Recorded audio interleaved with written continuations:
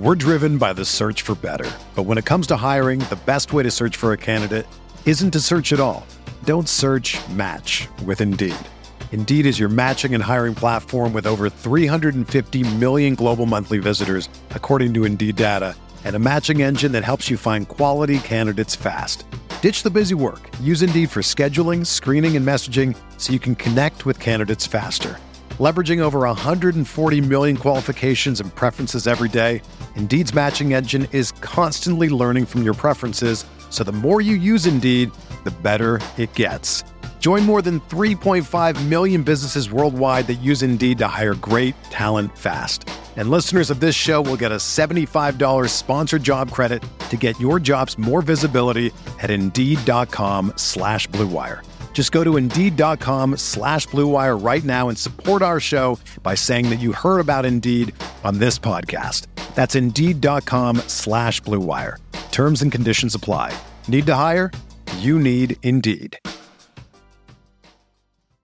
This podcast episode is brought to you by Coors Light. These days, everything is go, go, go. It's nonstop hustle all the time. Work, friends, family, expect you to be on 24/7. Well, sometimes you just need to reach for a Coors Light because it's made to chill. Coors Light is cold lagered, cold filtered, and cold packaged. It's as crisp and refreshing as the Colorado Rockies. It is literally made to chill. Coors Light is the one I choose when I need to unwind. So when you want to hit reset, reach for the beer that's made to chill. Get Coors Light in the new look delivered straight to your door with Drizzly or Instacart. Celebrate responsibly. Coors Brewing Company, Golden, Colorado. Blue Wire. Hey, this is George Kittle, and you're listening to Candlestick Chronicles. New England sending QB Jimmy Garoppolo to 49ers. We believe we found the right guy. Garoppolo, quick pass, caught by Kittle. He dives, and he's in. Touchdown, 49ers. Kittle is gonna go. Touchdown. What's going on, everybody? Welcome back to another episode of Candlestick Chronicles. This episode is brought to you guys by Untuck It. My name's Chris Biederman. I cover the 49ers for the Sacramento Bee. With me, it's Kyle Madsen of NinersWire.com of the USA Today Sports Media Group, and he's a midday producer over at 95.7 The Game. Kyle, what's happening?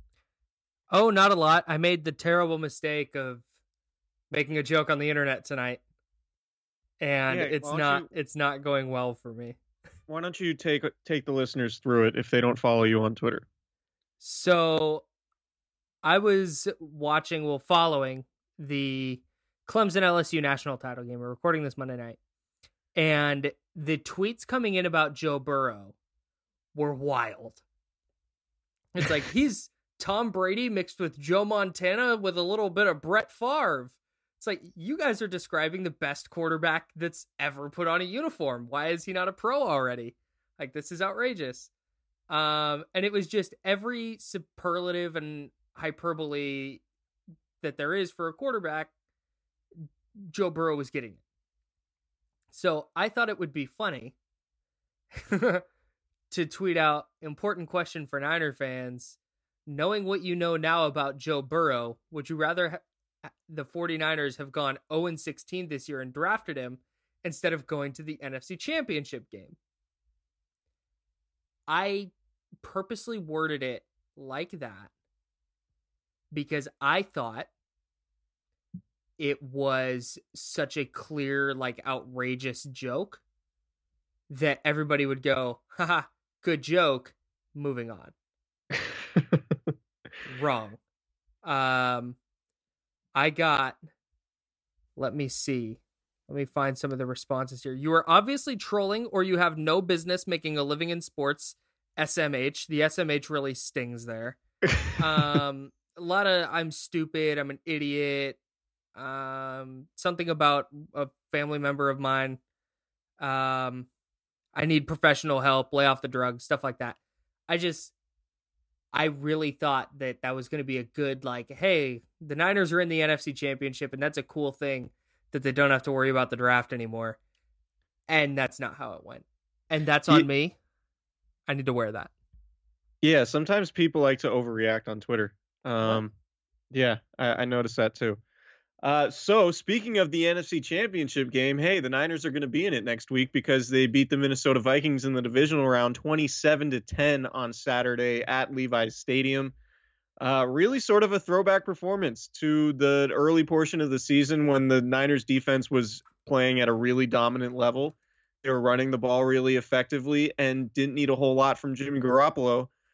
And that's kind of what we saw. And you and I spoke on the podcast last week previewing the game, mentioning that we thought there was a chance that the Vikings would provide a really stiff test because of how good their front seven is.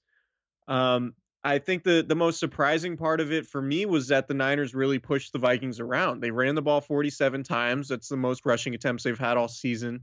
Kyle Shanahan said afterwards that his message to the team throughout the week was the first team to run for 30 attempts is most likely going to be the team that wins. Well, the Niners rushed 47 times. The Vikings ran the ball 10 times. So they certainly had the advantage there. They possessed the ball for 38 minutes.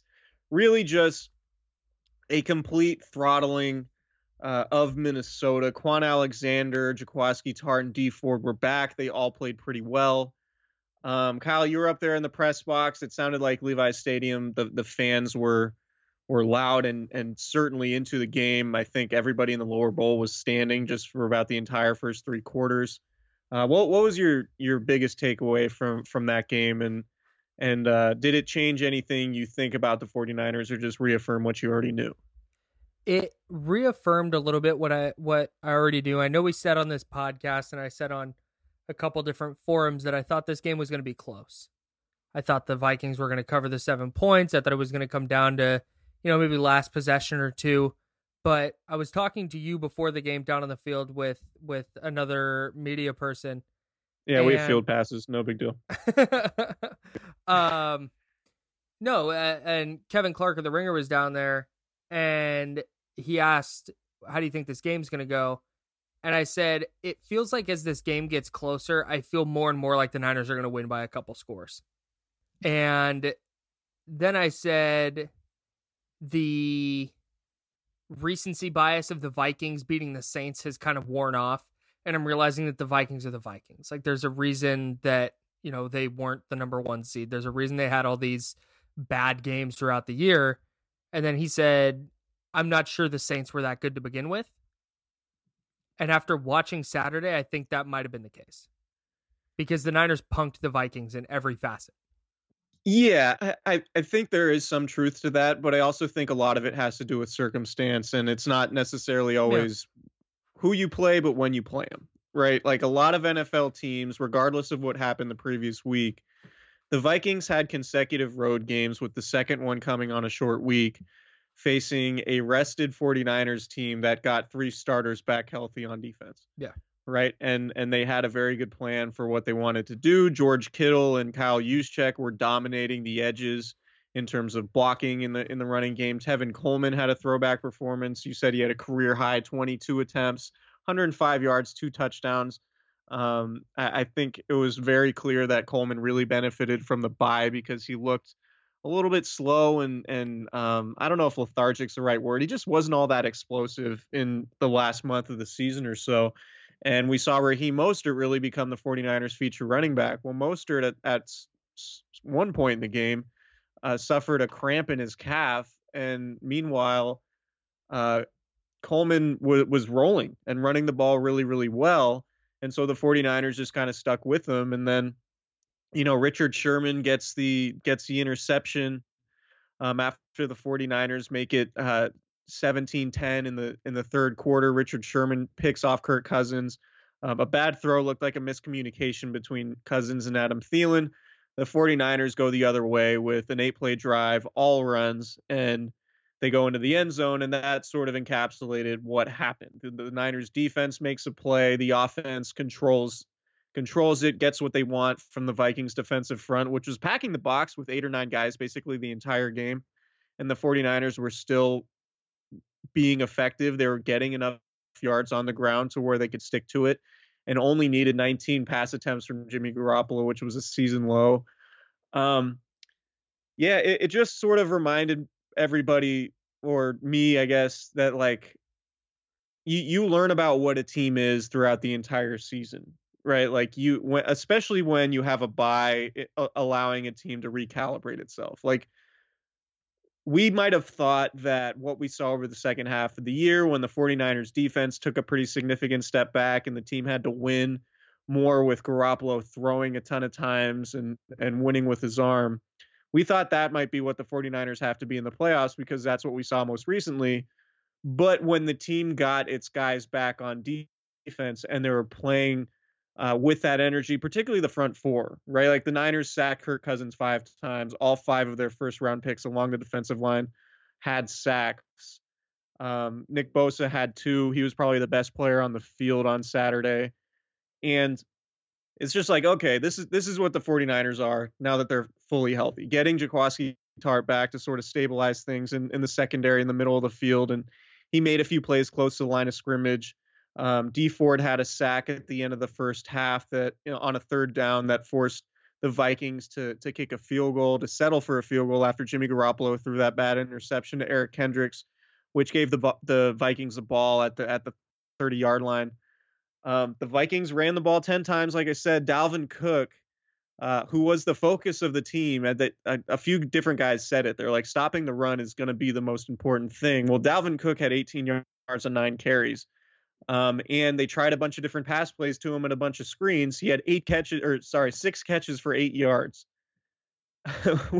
So Dalvin Cook had 15 touches and 25 yards, which is not a whole lot. So the 49ers defense really did play better than they have in quite a long time. You probably have to go back to the last time they played the Packers in late November, which is fitting, which we'll talk about in a little bit, because the Niners are going to play the Packers in the NFC title game, obviously. But just a really strong performance. But let's talk about Garoppolo real quick.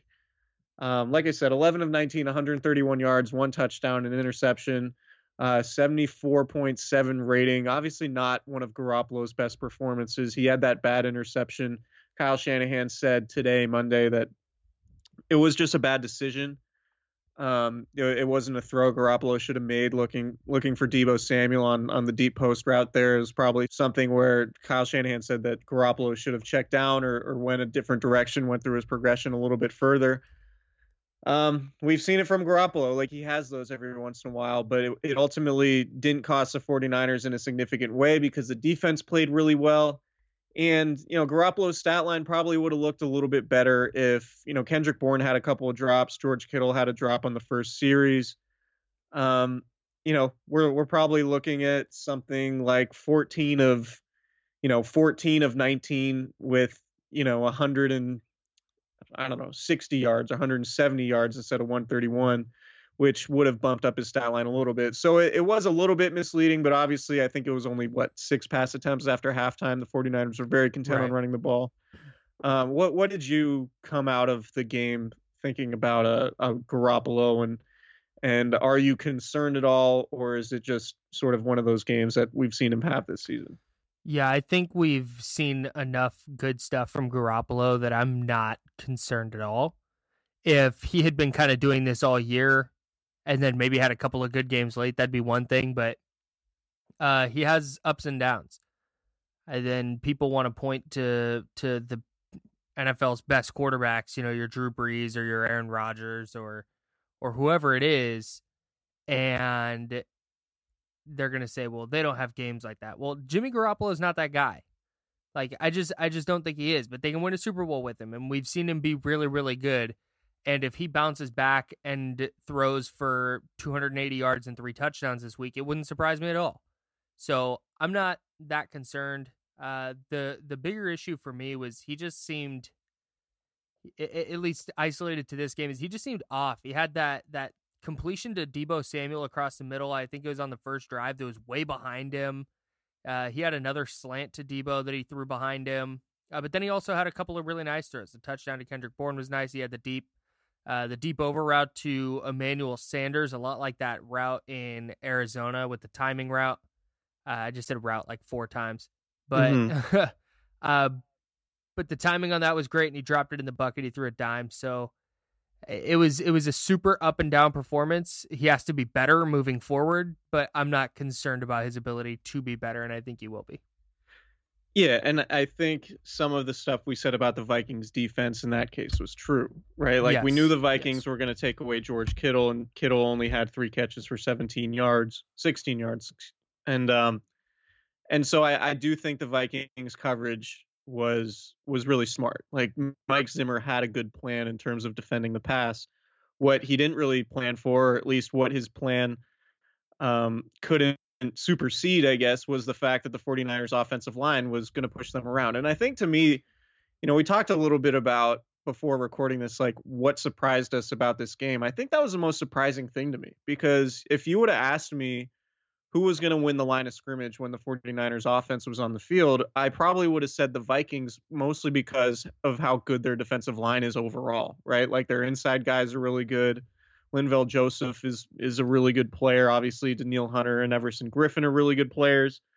I just thought it would have been really difficult for the 49ers to run the ball, but they didn't really have any problem. Like, Ben Garland, the backup center, who's now starting because Weston Richburg's on IR with a torn tendon in his knee, Garland had a really nice game. And, I don't think Pro Football Focus grades are gospel, but Garland had the second highest grade of any 49ers offensive player, behind Kendrick Bourne, who got his grades because he had 3 really good catches, not including the touchdown.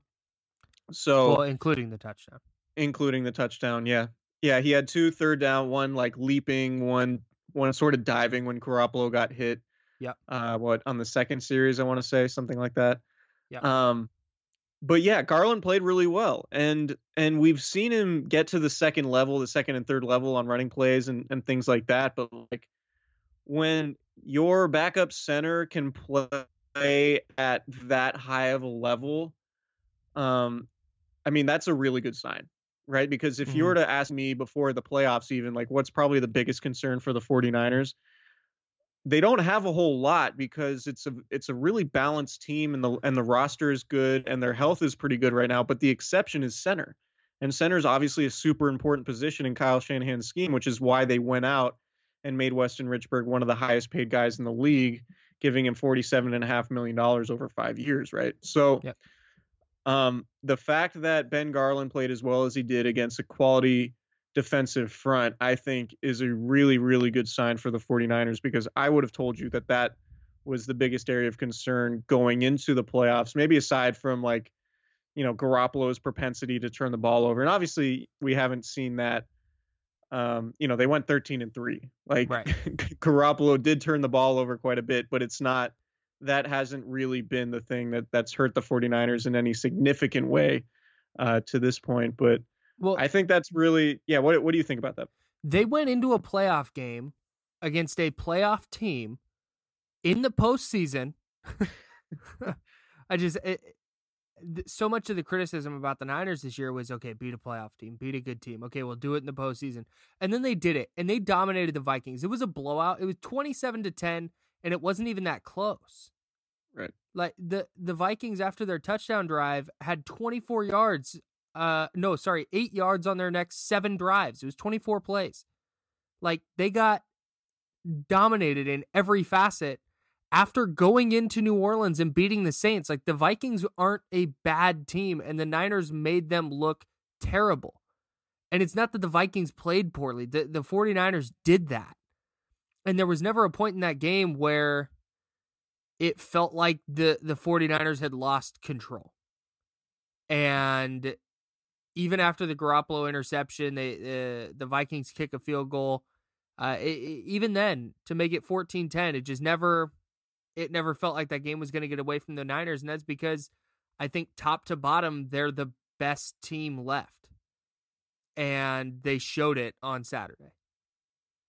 Yeah, going back to the pass rush, which I think is really the thing, right? I think the pass rush is really the most important thing when you're talking about the 49ers defense.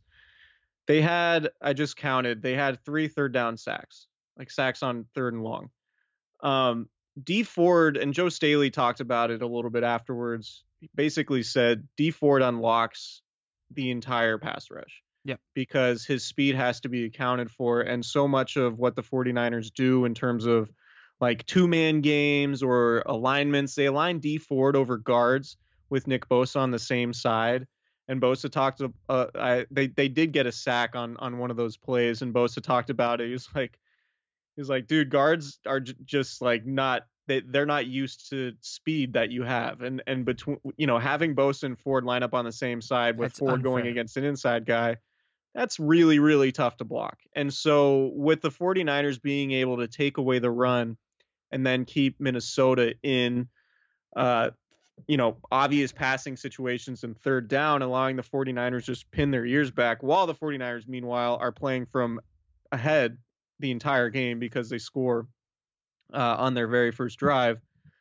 But it's just like, it's not even, all these guys winning their matchups or everything. I think the 49ers, what might be underrated about their pass rush is how they do it as a team, like how they collapse the pocket in a way that the quarterback really can't escape, or at least like maybe Russell Wilson could escape some situations like that. But against a non-mobile quarterback like Kirk Cousins, the entire pocket collapses. And then if one guy misses, another guy is right there to wrap him up. And that happened a few different times, right? Like there were a couple sacks.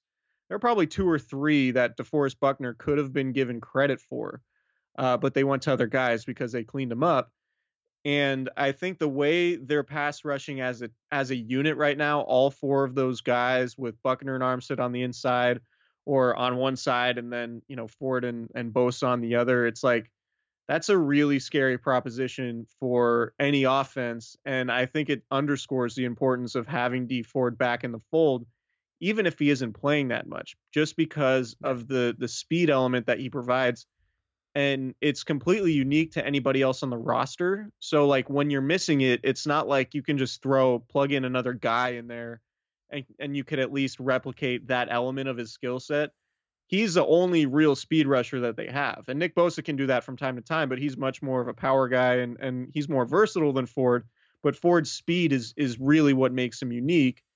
And it just like Staley said, it unlocks everything because it allows them to dictate what the offensive line is doing in terms of their protections, rather than the offensive line dictating what the defense does, because they have an advantage knowing that, okay, we have 3 guys that we need to account for because we know one of these dudes is a backup and we could leave him 1-on-1 and probably win. And then we're blocking 4-on-3, where now when all 5 of those guys are concerned about those 4 and all the different stunts and different things they can do and the different alignments, like that's a real problem. And I think even the best offensive lines are going to struggle with that.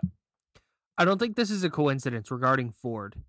So before he got hurt in week 11 against the Cardinals, the 49ers were giving up 143.8 passing yards per game, which is wild. And they had 8 touchdowns, 11 interceptions. They had 35 sacks in the first 9 games, which is remarkable. Then they're averaging 4 sacks a game in the first 11 weeks, and then Ford went down in week 11. Yeah, and after Ford went down, the Niners gave up 201.9 passing yards a game. They gave up 15 touchdowns to just 1 interception, and they had 13 sacks over the final 7 games. I think during the final 5, they had 4 sacks combined. That sounds right to me. Yeah, that's right. And they gave up 12 touchdowns and 1 interception. And that coincides with both Jaquiski Tartt and D Ford going down. I think D Ford going out is a little more important, though, for all the things you just outlined. Like,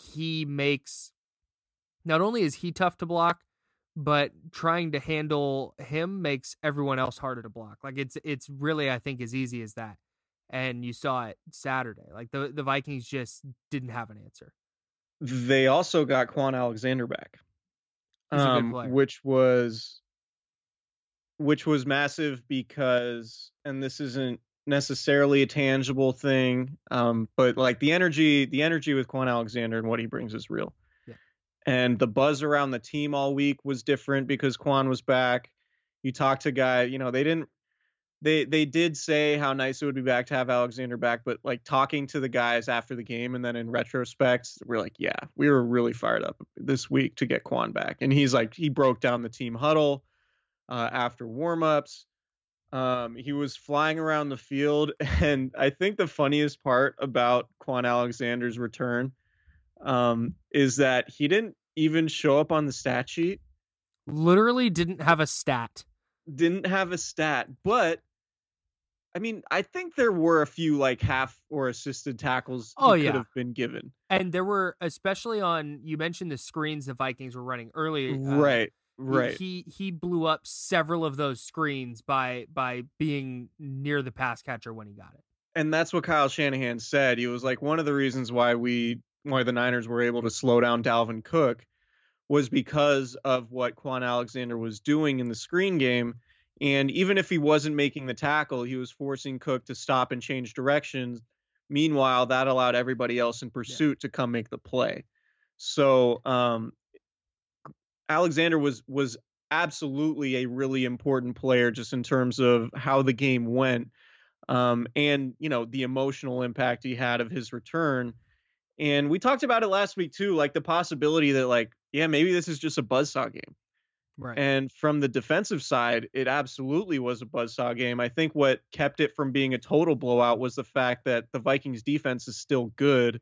Yep. And while the 49ers were able to run on them, they weren't really able to get what they wanted passing.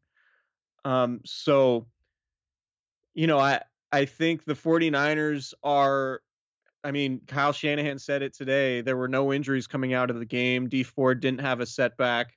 Mostert, while he did have that calf cramp, he's not expected to be hindered at all during practice this week. So he's going to be full go. And the 49ers are basically, with the exception of Weston Richburg and nose tackle DJ Jones, whose absence wasn't really felt all that much. Nope. Like the Vikings rushed for 21 yards. You know, we talk about DJ Jones as probably their best, you know, one of their best run defenders up front. Like they were just fine without him against a good running team, the second best running team in the NFC. And you know, the Niners are healthy. And if you look at the remaining four teams, I mean, I don't think it's crazy to say that the Niners are in the best position right now of anybody. And you can make a very strong case for the Chiefs. I think the Chiefs are legitimately terrifying in terms of the way the offense is playing right now. And Derrick Henry for Tennessee is also on a ridiculous, maybe historic role, running the ball for Tennessee, but like literally a historic role. Yeah. So, but just in terms of like offense, defense, talent, the way the team is clicking, like the Niners are in a great spot to beat the Packers. Like they're in a really, really good spot.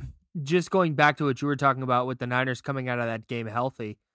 Aside from that, they only played 46 defensive snaps. Right. Meanwhile, the Packers played the Sunday night game, and they played 64 snaps on both sides of the ball. And then they're traveling on a short week. So, again, when you want to talk about, well, it's a normal week for them. The Niners get a longer week because they played Saturday. That's right. Yeah. I worded that improperly. So, still, the point is they played 18 more defensive snaps than the Niners, who came out of the game healthy and like relatively, I don't want to say rested because you're not ever rested after an NFL football game, but Speak for yourself. They had a relatively light day, and when you talk about things going their way, those absolutely factor in. Yeah, Nick Bosa 35 snaps. Fewest he's played in snaps. A long time. Yeah. Eric Armstead 34 snaps. I mean, these guys usually play like 50 snaps a game. Yeah. It was definitely a relatively light day. Because the defense was playing so well. Like, how many 3-and-outs did the Vikings have? 1, 2, 3, 4, 5, 6, 7 3-and-outs. Yeah. And yeah. So if there's a negative to come out of the game, I guess we got to talk about the cornerback spot. Mikella Witherspoon got benched after allowing a 41-yard touchdown to Stephon Diggs. I thought when Kirk Cousins initially made the throw and looked over and saw Witherspoon's position that he was going to make the interception, and I think Witherspoon did the same thing. And then he sort of stumbled and misjudged it, and Diggs did a really nice job to regain position, and then Diggs made the catch with Witherspoon on the ground and then backpedaled into the end zone. And then from there, the 49ers went with Emmanuel Moseley, who had a really good game thereafter, and he broke up a few passes. He had good coverage. There was one play he rode Kyle Rudolph out of bounds on a third down to force a punt. So, I mean, it's a positive seeing how Moseley played, but obviously you're a little bit disappointed in the fact that Akella Witherspoon now has really had 3 straight not so stellar games. But on the bright side, Kyle Shanahan said this today at his press conference that, after Witherspoon was benched, he wasn't at all upset about it. I saw a video of him speaking after the game, and he was like, he wasn't upset. He's had the right mindset, like, putting the team first, all that kind of stuff. Witherspoon apparently went to special teams coach Richard Hightower after getting benched and told him that he wants all of Emmanuel Moseley's special teams reps so Moseley can focus on defense and have all the energy he needs to perform on defense, which, and a lot of people have made this point, which I think you did too on NinersWire.com, that it speaks to the culture in the locker room and where the 49ers are right now, just as a collective unit, as like the locker room is a living, breathing organism that's made up of all these different pieces with everybody in there. And it's as healthy as a locker room as I think you could have right now. And you have guys, even Joe Staley talks about it, and he's not typically one to bullshit you on stuff like this. Like Staley says, I've been on teams where we won, and we've enjoyed being around each other, but like, this is an entirely different level. And I'm paraphrasing what he said after the game because I don't have the quote in front of me, but I think that's going to be something that is talked about a lot and written about a lot coming up here, because the continuity, just in terms of the personalities, the culture, everything like that, is really in a good place for the 49ers right now. And one point, I think Matt Mayoko brought this up, that I think is important to remember. And he brought it up because he had Warriors GM Bob Myers on his podcast. And one thing Bob Myers said, in if he were to give advice to the 49ers, is that, enjoy it right now because it's probably never going to be this good again. Like the ascension to winning is always the most, the funnest part. But maintaining that level is much more difficult. And so, if the 49ers do win the title this year, I mean, this is the reason why it's so hard to repeat as champions in any sport. And this is why the Warriors, dynasty sort of eroded, was that it's really hard to stay at that level. This is a conversation that we could have way down the line. And obviously they have to win the Super Bowl before we can even like really have it. But the point being, like, things are really good right now for the Niners because they are on this ascension. Yeah. And Witherspoon being, willing to take Moseley's special team reps so Moseley can focus on defense, I think sort of speaks to that. Yeah, I think so. When I heard Shanahan say that in his press conference, I thought maybe I heard wrong, just because that sounds like such a that's just not a thing you hear. Guys are prideful and they get benched and they get upset and they sit on the bench and their teammates have to come over and pick them up and say, "Hey, put your helmet on and stand on the sideline. We might need you." But for him to go seek out the special teams coach and say, "I'm good, but Emmanuel Moseley needs to play well, so give me his special team snaps." That's a really big deal. And I understand that taking special team snaps isn't a super important thing, but it's more the principle of the matter that stood out to me. And it said a lot about the team. It said a lot about Akella Witherspoon. And I think it makes Kyle Shanahan's job a lot easier when it comes to making a decision on who's starting next week. Like, if you can take egos out of it, or at least if you can take egos out of it, it just makes managing that situation a lot easier. All right. Well, speaking of being team players, let's take a quick break to tell you about our friends at Untuck It. Hal, you have an Untuck It shirt. Do you have a quick review? I really enjoy the fact that I don't feel like a toddler when I put it on. You put on a dress shirt and it's super long and it's like, this is my shirt, but it feels like I'm 10 wearing my dad's shirt. I'm really happy that it doesn't fit like that. So you've seen an untucked button down, right? And they look bad because they weren't meant to be worn that way. And thankfully, there's Untuck It, the original button-down shirt that's actually designed to be worn untucked. No matter your shape or size, Untuck It shirts always fall at the perfect untucked length. With more than 50-plus fit combinations, Untuck It shirts look great on tall, short, slim, and athletic guys of all ages. I have an Untuck It shirt. I might wear it Sunday to the NFC title game. We will see. Depends on my laundry situation, truth be told. Choose from styles like wrinkle-free button-down, super soft flannels, outerwear, and more. With Untuck It, your shirts will never look baggy, bulgy, too long, or too big again. And their website is so easy to use, they even have a whole page devoted to helping you find your fit. So whether you're shopping for the perfect gift or just trying to craft a smart, relaxed style of your own, Untuck It is the way to go. Visit untuckit.com and use the promo code BLUE for 20% off at checkout. That's a pretty serious discount. That's untuckit.com, untuckit.com, and promo code BLUE for 20% off your Untuck It order.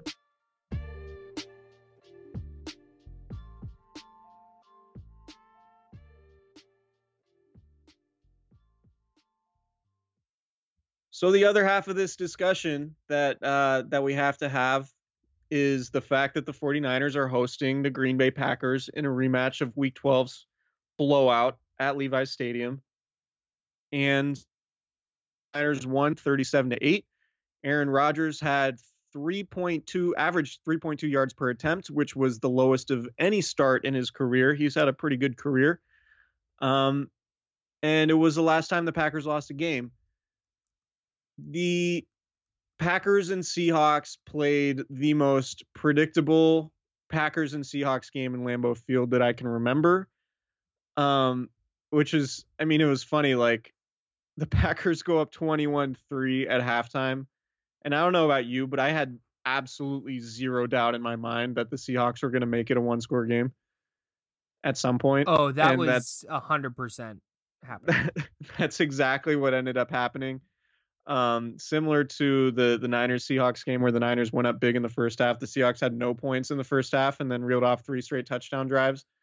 They did the same exact thing, except it was a little bit less dramatic because the Seahawks score 3 straight touchdown drives to open the second half, just like they did against the Niners in Week 17. And then Pete Carroll decides to punt with 3 minutes left? That was I want to say it's unbelievable, but it's Pete Carroll, so it's not. It's peak Pete Carroll. And it's peak, like, old school defensive coaches. That's kind of what they do. Yep. It was 4th and 11 at the Seahawks 36 after Wilson was sacked on 3rd and 5. I mean, look, they had all their timeouts, but there was 2:41 left in the game. That's brutal. Anyway, Aaron Rodgers has... Dude, it's so bad. Well, we don't need to talk about the Seahawks, thankfully. I was secretly hoping, I guess it's not a secret, but I was hoping that the Packers would win because... Yeah, you openly said that on the podcast. Yeah, I've written a lot about the Seahawks this year in the 2 games, and like it would have been really difficult from a content originality perspective to dive back into what makes the Seahawks a tough matchup for the Niners.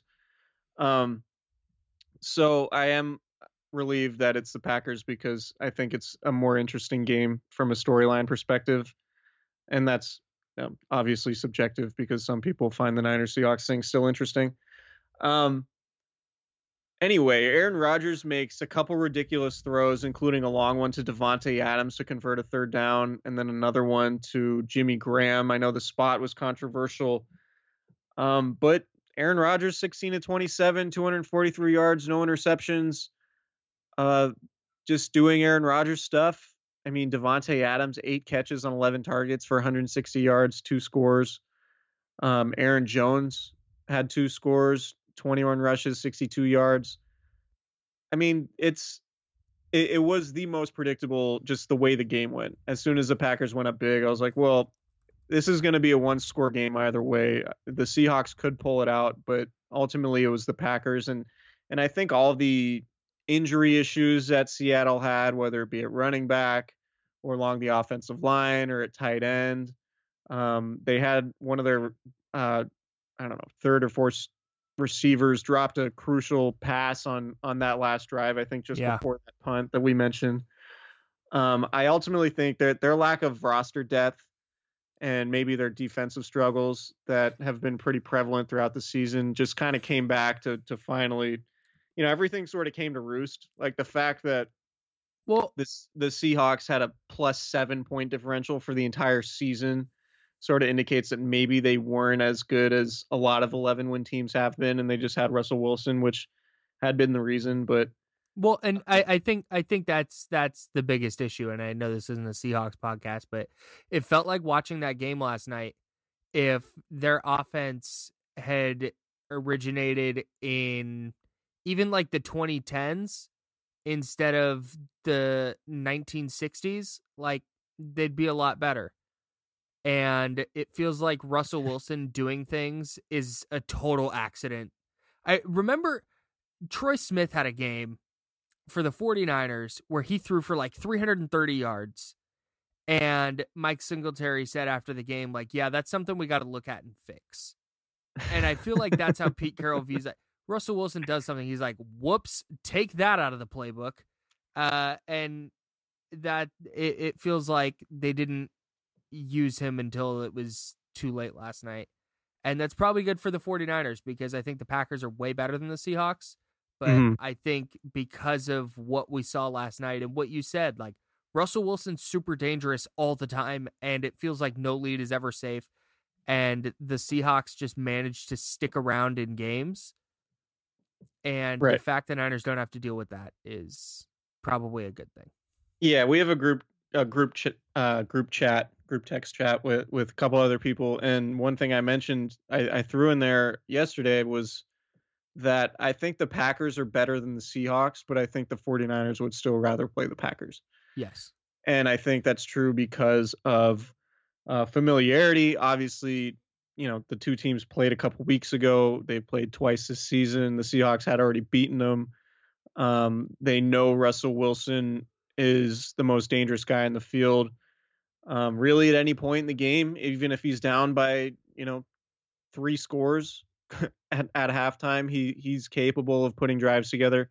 When the Seahawks actually decide to call passing plays and not try to establish the run, like you mentioned. I mean, the Packers are good, man. Like they went 13-3. I know the Niners blew them out, and a lot of 49ers fans are going to be very comfortable, predicting the 49ers to win big. And I do think that there's a decent chance that happens, but the Packers are not a bad team. Like they converted 9 of 14 on third down against Seattle. They still have Aaron Rodgers, who can be as good as anybody. He hasn't quite been the same this year, but the defense, I mean, the Packers had the 9th scoring defense in the league. From an efficiency standpoint, they points per play, they were 11th. Like, I think the Niners are considerably better, but I think the Packers, if Jimmy Garoppolo turns the ball over, they have edge rushers, Zadarius Smith and Preston Smith, who can cause problems similar to the way the Seahawks posed issues to the 49ers tackles in November. Obviously, Joe Staley and Mike McGlinchey are playing at far higher levels now. But I do think the Packers can be a good team, a formidable team to the 49ers in a playoff scenario. And Kyle Shanahan said it today, like he basically said, like, I've seen these scenarios where you get blown out by a team or you blow out a team, and then the next time you play a few weeks later, it's completely different. And we know that, right? Like the NFL is a week-to-week league. Very rarely do things, carry over each week. Momentum doesn't necessarily, isn't necessarily a rule in the NFL. It's like it's a concept, but it's not like a rule. And the Titans are proving that that momentum can exist, but it's not necessarily a rule. But yeah, I mean, I haven't taken the deep dive into the Packers yet, aside from watching the game on Sunday and from what I know about them, because these two teams played in November. So I look forward to doing that as the week goes on. But what are your initial thoughts on Green Bay and how these two teams match up? I have a take, and it's a hot one. Okay, that's what this pod is for. I don't think that the 49ers are going to win by 30 points again. Oh, okay, that wasn't as hot as you made it sound. No, I know. That was sarcasm. No, I think that these two teams are, and Kyle Shanahan said it today, that game just kind of got away from the Packers on that Sunday night in Week 12. These teams are way more evenly matched than I think that first game indicated. And when Aaron Rodgers is on the field, the opposing offense always has a shot. And the 49ers, as well as they played against Minnesota, like I said earlier, I think they're going to have to get more from Jimmy Garoppolo this game. I don't think they need 400 yards and 5 touchdowns from him, but they need more than 6 passes in the second half, because they're probably going to need them. Yeah, they're on a 6-game winning streak. Although their opponents don't look great. I mean, the best win that they had since losing to the 49ers in late November. Let's go through it. So they went to the Giants, won 31-13. Hosted Washington, won by 5. Hosted Chicago, won 21-13. Went to Minnesota, which ultimately decided the division championship. Or the division crown, I should say, that Monday night game, Week 16. They beat them pretty badly, 23-10. Sort of similar to what the 49ers did, I guess. The difference being is that it was in Minnesota. Man, the Vikings had 139 total yards in that game. 82 passing, 57 rushing. So kind of similar to what the 49ers just did to the Vikings. And then they had sort of the throwaway game in the finale, beating the Lions 23-10. And it wasn't all that impressive a performance to end the season, but there wasn't a whole lot on the line. I mean, I guess they had to win that game to get the bye in the first round. They almost lost that game. They did. Yeah, they should have lost that game. I remember. Yeah, we were. I was in Seattle, and I kept looking at the scores while we were doing pregame stuff, and it was like, man, like the Packers aren't really going to screw this up, are they? And then they ended up winning, but. Yeah, I mean, it's not. I think, I don't think the Packers are probably as good as their record would indicate. They're probably closer to an 11-win team than a 13-win team. And I mean, the schedule in the NFC, or at least all the teams they played, I think they got the NFC East, which obviously wasn't great. They got the AFC West. Let's see. They beat the Broncos, who aren't particularly good. They thumped the Raiders. They won at the Chiefs in a game. Was that a Matt Moore game? Yes. And they lost to the Chargers in that pretty alarming game. Oh, that was weird. Yeah, and then beat Carolina, not that good at home. Barely beat Carolina. Carolina had the ball like at the 1-yard line at the end of the game. Right. So, I mean, the 49ers are 7-point favorites, and I think that's totally fair. But I do think it's going to be a different game than what we saw in late November. I don't think it's going to be a complete throttling, but I'm not going to pick the Packers. No, based on my initial impressions on the limited studying I've done of them so far, but watching them against Seattle and what I saw November 24th, which is probably clouding my judgment a little bit too much, But I'm going to go back and this week and watch the condensed versions of their games in December to see what happened after that Niners game, because that was a little bit weird. But they have won 6 straight, and they did win a playoff game, and Aaron Rodgers is capable of great things, and their defense is talented enough to where, they could force some turnovers, they could get some sacks and put the 49ers in some bad situations. But I would be really surprised if the 49ers came out and didn't play well offensively in that game, given that, they were throttled. I mean, the passing game was pretty limited by the Vikings and what they were doing, and Garoppolo didn't play particularly well, but put it this way, I'm just going to be surprised if the 49ers offense doesn't play well. And then the defense so. It's hard to see them not playing well back-to-back weeks. Right. And the defense, now with everybody healthy, the defense is going to be a serious problem. Right. And in that Packers game against Aaron Rodgers, you'll remember the 49ers had, let me do some math, 3, 4, 5 sacks. Dee Ford did not play in that game. Dee Ford didn't play. Quan Alexander didn't play. Robbie Gould didn't play. Matt Robbie Breida Gould didn't play. Underrated effect on the defense. I'm just listing through off the top of my head the guys yeah. that they were missing in that one. Ford, Breida, Gould, Quan, and Staley, right? Yes. Yeah, Staley missed that one. Yeah, because that was the game after Seattle. He hurt his finger. Anyways. So yeah, and that was the first of those 3 games against the Packers, Ravens, and Saints that, we thought would really define the 49ers season, and it sort of did, at least the regular season. They ended up going 2-1. And maybe that hasn't aged super well since the Ravens are now out and the Saints are out. But, things happen. And at that point, those were, 3 of the best teams in the league, 3 of the best teams on the 49ers schedule for sure. Yeah, I think so. Is that all we got? Yeah, that's it. All right, we are going to be back with a preview podcast later in the week, probably recorded on a Thursday, so it'll be on your feeds on Friday.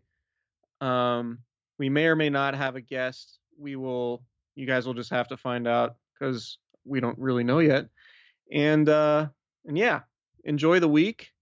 There's going to be a lot of content coming out, a lot of Aaron Rodgers talk. Apparently, did you know?